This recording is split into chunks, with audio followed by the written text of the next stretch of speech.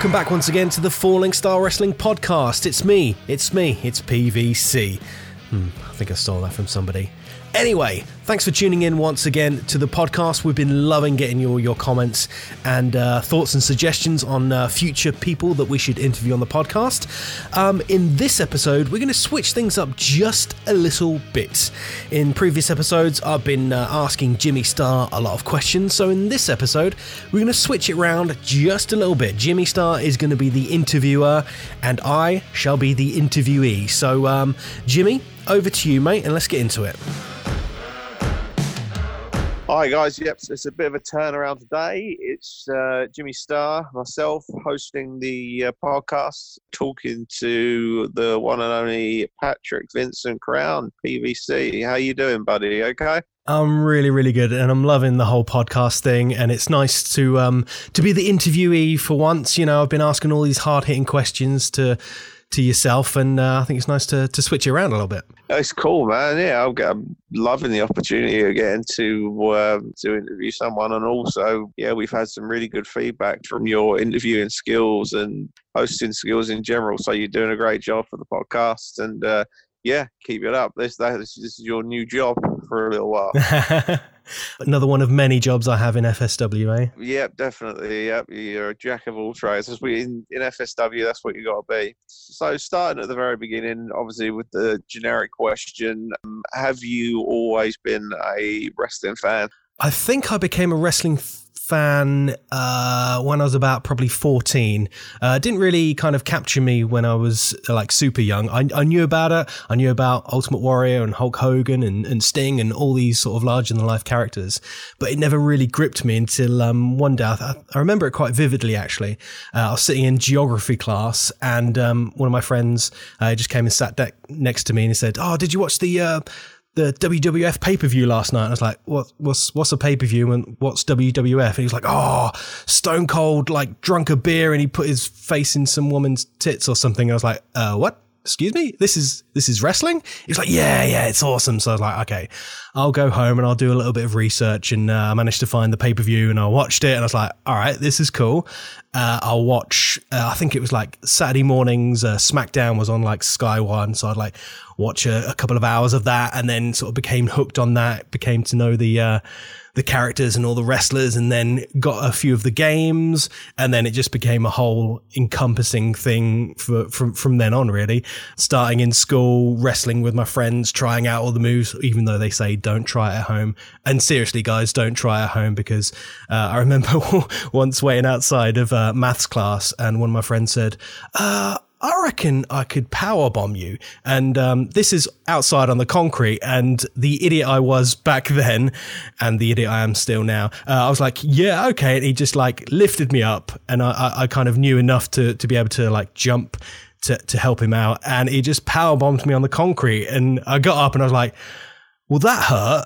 But that was a lot of fun. And because we was all like gathered around waiting to go into this lesson, everyone was looking and it was like, oh my God, that was so brutal. Like, I can't believe you did this. And my friend was a little bit smaller than me. He was like, oh, you're so strong, picking this guy up and like slamming him on his back. And everyone was like, oh, are you okay? I was like, yeah, I think so. Like, I hit my head on the concrete, but I think I'll be okay. And I think it was then that I knew that kind of almost showing off in front of people was a thing that I would like to do. I think that's the thing, you know, whatever anyone says, when you're a fan of wrestling, you do unfortunately try these things at home, but yeah, maybe don't try that. Don't try the concrete thing. You were lucky to get away with that one. Yeah, definitely. So yeah, after that, you started watching fairly religiously, I assume. Who was your favourite at the time? Weirdly enough, the first wrestler I remember kind of taking a liking to was Bradshaw. It was Farouk and Bradshaw, the Acolytes. I'm not sure why. I think he just sort of stood out because he had a few really cool moves. And one was like the fall away slam. And I just thought that was such a cool move. And then his brutal clotheslines, like every time he'd hit them, I was just like, okay, this guy can kick ass. And then I think it developed then into sort of more of the high flying guys, and then into kind of more of the, I guess, mid card guys, the people that are in the kind of intercontinental level. You know, back then it was probably like your Chris Jericho's, D'Lo Browns, and people like that who who could wrestle, they could fight, and they looked like they could handle themselves, but they could also do some wicked moves off the top rope and, dives and promos as well, which is, I think, a really important thing in wrestling. That captured me as well. So when do you think that you got the stirrings to actually think, do you know what, I can potentially do this? The very first twinge, let's say, was that power bomb outside of math class. That was the weird thing that me and my friends were all into it. We emulated it, we copied it like idiots. And it was that reaction. And then me and my friends kind of became known as like the wrestling guys. And then we did a similar thing to what most people probably did back then. You would see the video of Mick Foley jumping off of his roof onto some cardboard or a mattress or whatever. And then you see him as Mankind or Dude Love or Cactus Jack. And you're like, all right, he went from jumping off of his roof and somebody videotaping it to being the biggest superstar in the world, the WWF champion or whatever it was. So naturally, we all sort of said, should we just go around somebody's backyard and put down some mats and just kind of wrestle? And it was awful. And if I still had the tapes, it would be possibly one of the best things to show people, because I just looked so different. And it was like, I wanted to be like Raven and Jeff Hardy mixed in one. So I was like this moody kind of gothy guy. But again, I always wanted to do the cool moves. I wanted to do the Jericho moves, and I wanted to do the Kurt Angle moves and all those kind of guys I respected. But I had zero training, and I never knew of anywhere to get any training. So back then it was, you'd watch Kurt Angle put on an ankle lock and you'd pause it and you'd watch where his hands go and you go, okay, that looks decent enough to be an ankle lock. That guy's doing a DDT. Okay, I just hook my hand around and I fall. We didn't know how to take bumps. We didn't know how to do this safely, but it was a bug that kind of got to me. And I don't think I actually started wrestling training until I'd finished school. I think I'd finished sixth form and college. So I must have been maybe 19, 20, 21. So I got into it quite late, considering some people get into it in their early teens. But I remember the first training session I went to, it was me and Connor, who wrestled as Khan in FSW. And we went all the way down to Romford to an LDN training session on a Friday night. Not sure why we picked that one. I think maybe it was because it was a kind of a beginner's class and it had a lot of kids there. And it was the only one we could sort of find out. I don't know why. I'm sure there were a million classes all over the country, all over the region that we were. But this was like, okay, we can go down there. It was probably £10 or something. We can have a little roll around and see what it's all about. And I remember my first session, I puked up a lot of Ribena, and I haven't drank Ribena since, because I remember just waiting around for the training session, because we got there stupidly early for some reason, hanging around drinking Ribena and not realizing how unfit I was at that point, because I assumed I'd be able to do it. Yeah, it's fine. Wrestling's easy, isn't it? Yeah. And then they get you to run around the hall and, jump up, jump down, touch the floor, clap your hands, now do press-ups, now do sit-ups, and then run around again. And then it was like, I'm just going to take a step outside, and then just this purple slosh of liquid everywhere. And I remember after that feeling so much better. And then it's like, right, we're going to learn how to bump. And it's like, okay, on these little sort of, 2-inch sort of gymnastic mats, and you learn how to bump. And then the next day waking up and being like, oh my God, what did I do last night? I'm aching from every muscle, every bone is sore, every fiber of my being is just feeling so bad right now. But then, ringing up Connor and just being like, that's pretty cool. Should we go next week? He was like, yeah. So it became a thing. And we probably did that for maybe a year. And I can't really say that we really learned how to sort of wrestle in a sense of in a showmanship style or anything like that. We didn't have any character to anything we did, but we learned a lot of chain wrestling. Now, I think that was quite good for us back then, even though we would have liked to have got into a ring and run the ropes and, dived off the top rope and slammed each other. But we kind of had a really good understanding of how to work a body part and how to manipulate that. And I think that was really good until I think one time we just decided that Romford was a ridiculously far place to go every week to go training. May I ask who was training you at the time? At the time, it was John Ritchie. All right, he trained, did a lot of training at Dropkicks. way before LDN, and I used to do some stuff with him. Yeah, he's a good, very good chain wrestler and very good shooter. His father was a very good shooter too. So you were learning from a fairly decent guy. Yeah, and then I think the first time I was introduced to you, I don't know if you remember it or not, LDN did a show in Wisbech, and it was at the Hudson Leisure Centre. Myself and a couple of friends and Connor, we were there to like help set up the ring and stuff, because we'd not done anything like that before, and that was like really exciting for us. You know, it's our hometown, and we were sort of facilitating wrestling coming to the town and stuff. And I just remember meeting you, and you were just like, "Yeah, I'm local," and it's like, hang on. There are people in this area that are actually wrestlers, because I assumed that everyone that was a big wrestler was from the city. You know, they were from London or Manchester or Birmingham or, you know, even Norwich to me back then. You know, it was a big city for people to come from. And you were like, yeah, no, I'm just from down the road. And that was like the first meeting of Jimmy Star and myself. I don't know if you remember or not. Do you, Jim? I can honestly say I only remember it because I think I wrestled Marty, right? Marty Scurll. You did, yeah. It was you and Marty in the main event. I don't remember it. I'm very sorry, but I do vaguely remember that I did wrestle at the Hudson Centre once. Yeah, and I think that was the thing. Like, that was the first meeting, and you didn't know who we were. We didn't really know who you were, but then because you were a wrestler, you kind of turned up, you looked like a wrestler, you acted like a wrestler, and then you're in the main event. It was like, all right, cool. Like, people from this area, we can do it. And then I think for a while, myself and a couple of guys, we went to a few of the sort of the extreme weekenders that WAW did in the Cossey little kind of community centre there. I remember that being a very, very different experience from what we'd done before, and that was kind of cool because that was seeing things from a completely different perspective. I remember it being quite a lot of money, and I remember it being quite hard. Now it sounds kind of it makes me sound a little bit weak, but it was like, I wanted it to be easier, if that makes sense. I don't know why. Maybe it's because I felt like I got it, but I didn't need to be shown how to be slammed on my back sort of 20 times. You could do it once or twice and I could get it.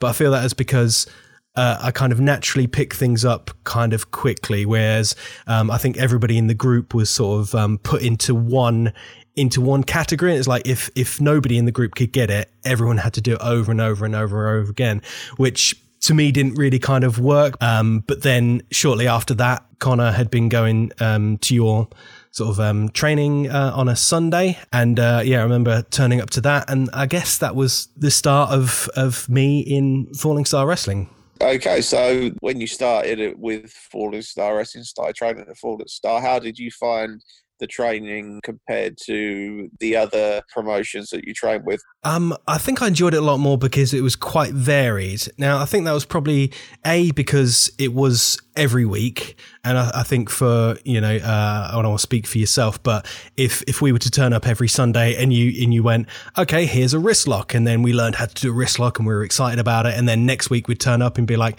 here's how to do a wrist lock. We'd be like, I don't really think this is the training school for us. But I feel like you recognize that there were people coming that were regular, and you had to mix things up, and you couldn't always do the basics for everybody. Whereas that was a similar thing in LDN. There was a lot of kids there. There was like kids there that were maybe, between sort of the ages of 6 and 10.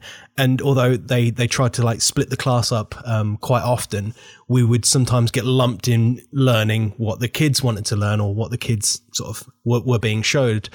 So again, driving down to Romford, 3 hours in a car to get there, just to kind of work on locking up every week. It wasn't as good as what we then went on to experience with yourself, Jimmy. And I don't want to kind of like keep putting you over, but it must have worked because we kept coming back and you kind of gave us opportunities and there was just different things for us to do, different things to us to learn. There was a crash mat there, and eventually that transitioned into working in the ring, and which is something I hadn't really done so much. I'd kind of been in the ring a little bit with the WAW guys, but, turning up to a Falling Star, sort of training weekend was for me kind of the better of both worlds. It had that kind of fundamental and basics, and it had the fitness and the extremeness of that, but then it had fun and learning new stuff and kind of having that feeling of like, I achieved something today. I learned something, I achieved it, and it felt really good. And plus we had a great crew back then, and we still do, you know? I think that's what, you know, Falling Star Wrestling training has always been about. I try not to, you know, I can see if someone's got athletic ability. I've always had a good eye for people who pick things up quick, and I've always had a good eye for what people's strengths and weaknesses are. I remember the first day I saw you and Connor, I could see that you had the bare bones essentials down, and I could see that you knew a few wrist locks and reversals, and you knew some cool stuff.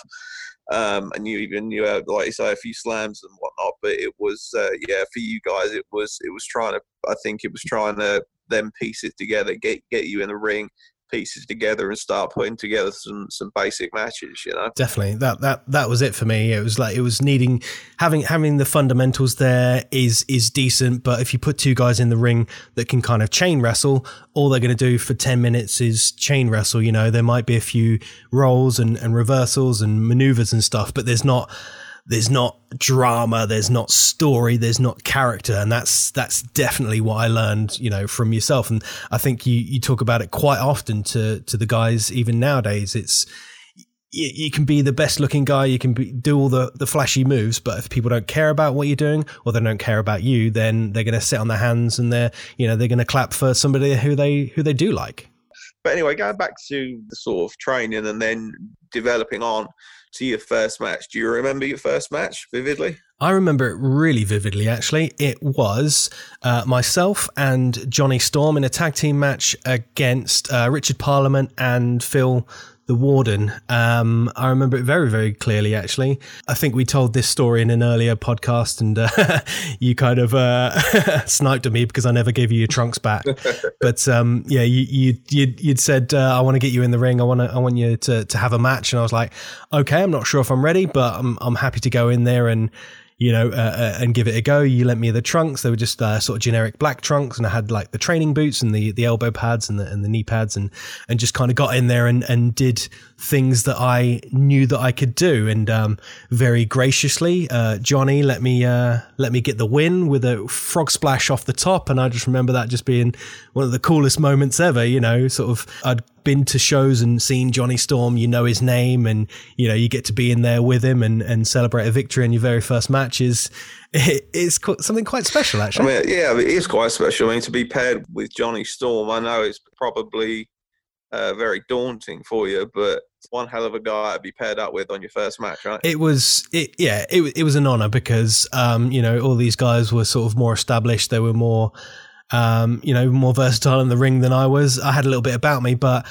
sort of thinking back then, I had kind of zero character. I didn't really know what I was doing and why I was doing it. It was just kind of, right, okay, we'll start the match. And it was like, I think it was Johnny and Richard started off and they did their little thing. And it's a kind of classic tag thing where, the good guy gets over in the beginning, and then each guy tags out. The two new guys come in and they run a little bit of a spot. But I don't think it went as well as I'd hoped. I think that was meant to be my kind of shining moment of the match. And then Johnny was going to kind of take over and do the rest of it. But I remember it not going as well as I would have liked. And I think that was a kind of communication error, because I think back then I didn't really know how to communicate in the ring. And I don't think I really got that until probably quite recently, actually, which is probably sounds quite surprising.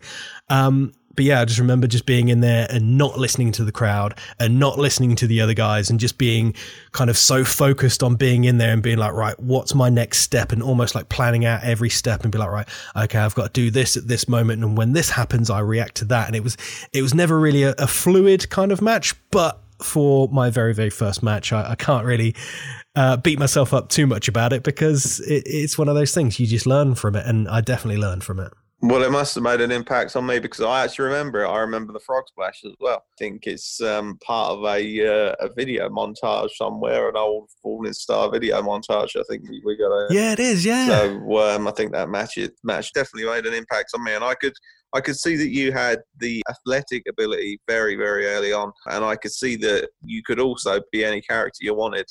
I think it was myself who gave you the initial name of Sean Simmons. Now you probably didn't like that, as now you've changed it, and you came up, I think, with quite a good character for the Sean Simmons name. Just sort of explain a little bit about Sean Simmons. Yeah, well, that's exactly how it was. It was that first match, and you were like, "You got any gear?" And I was like, "No." And you're like, "You got a name?" I was like, "No, but I think I'd like to use Sean because I think that's kind of easier." And I think I remember reading into sort of a lot of wrestlers using sort of their first names. There was, Eddie Guerrero, that was his real name, and Chris Jericho, Chris was his first name, Chris Benoit. And I was thinking, okay, it'd be kind of cool to have Sean as my first name and then something else. And I think you just turned around and sort of went, "What do you like? You're into like sort of rock music. I can imagine like a Gene Simmons. What about Sean Simmons?" And I just went, "Yeah, whatever. Cool. I just want to get out there and do what I wanted to do." And then it was that classic thing. I think you told it in your episode. It was like you were given a name and then it was kind of, you just sort of stick with it for a while. But you changed it into this sort of flamboyant, sort of androgynous. Let's just say back in the day when things were a bit less politically correct, you got a lot of you got a lot of gay boy chance. Yeah, that kind of came around sort of almost naturally, because I remember being the generic Sean Simmons for quite some time. It was just, I was a baby face and I wore the black trunks, and I eventually got kick pads because I thought that's what wrestlers got, and I had this very, very generic look. I had sort of shoulder length hair and a few tattoos, but I never really kind of took that rock star thing because I had this weird thing in my mind of like, okay, when you're a trainee, you're almost given stuff. And it's like, I was given my name, and I think I was probably at that point waiting to be given like the okay to have a gimmick. And then I realized that there was all these guys around me and they were like, "Oh, I came up with this and I came up with this." And I was like, "Oh, all right. You do get to come up with your own stuff." I don't know if it's like a hand me down type thing. And, I remember going away for a little while. I think I had a few shows off. I went to America to travel around a little bit, and I came back and I just kind of changed my hair. And I remember it was a Lynn Sports show, and I just turned up, and I didn't expect to be on the show because I'd been away for a little while. And I think you just went, "Hey, good to see you. We've got this, I think it was like a 4-on-4 tag match." He was like, "I just need numbers later. Do you fancy being in it?" I was like, "Yeah, I didn't expect to be on the show, but I'm happy to do so." He was like, "You're wrestling heel tonight." I was like, "Ooh, I've not done heel before. This could be quite interesting." And I remember just kind of coming out and thinking, right, what do heels do? They're arrogant, they insult people, and I just tried to do my kind of most generic thing.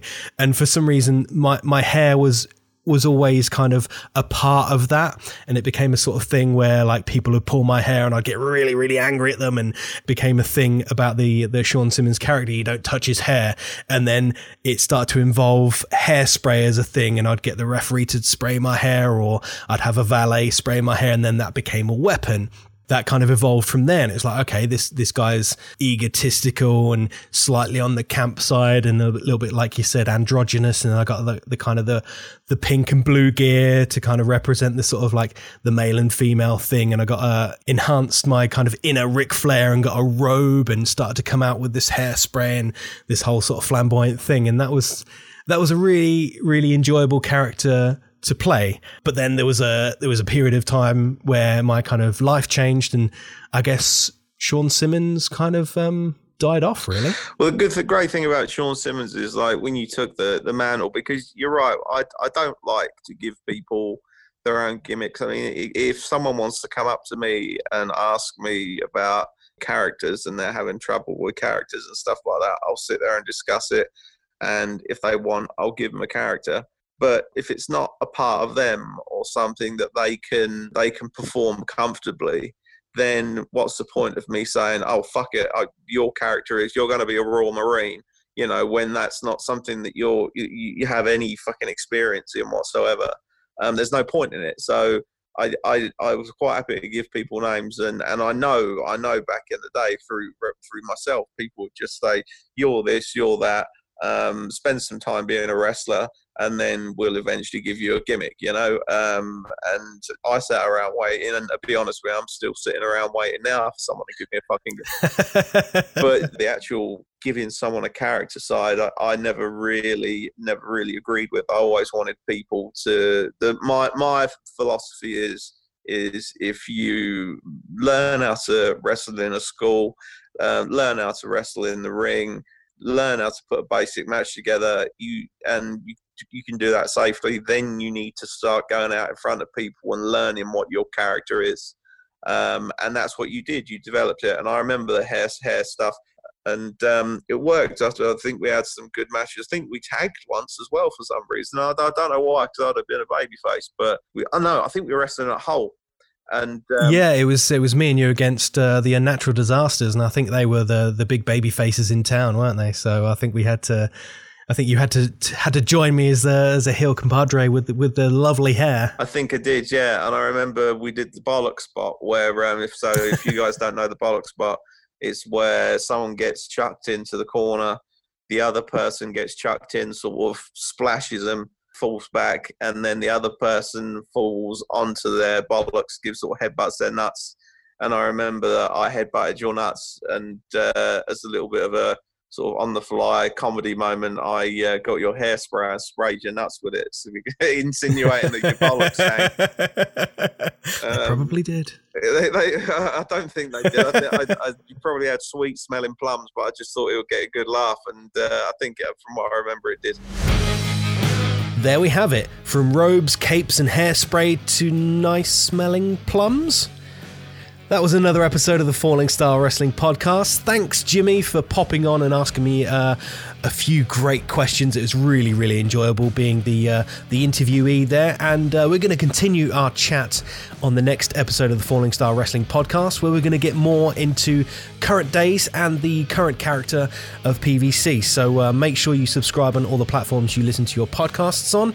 And make sure you also follow Falling Star Wrestling on the social medias at Falling Star Wrestling. You can also follow me personally at PVC Pro Wrestler. And we'll catch you next time for another episode of the Falling Star Wrestling Podcast.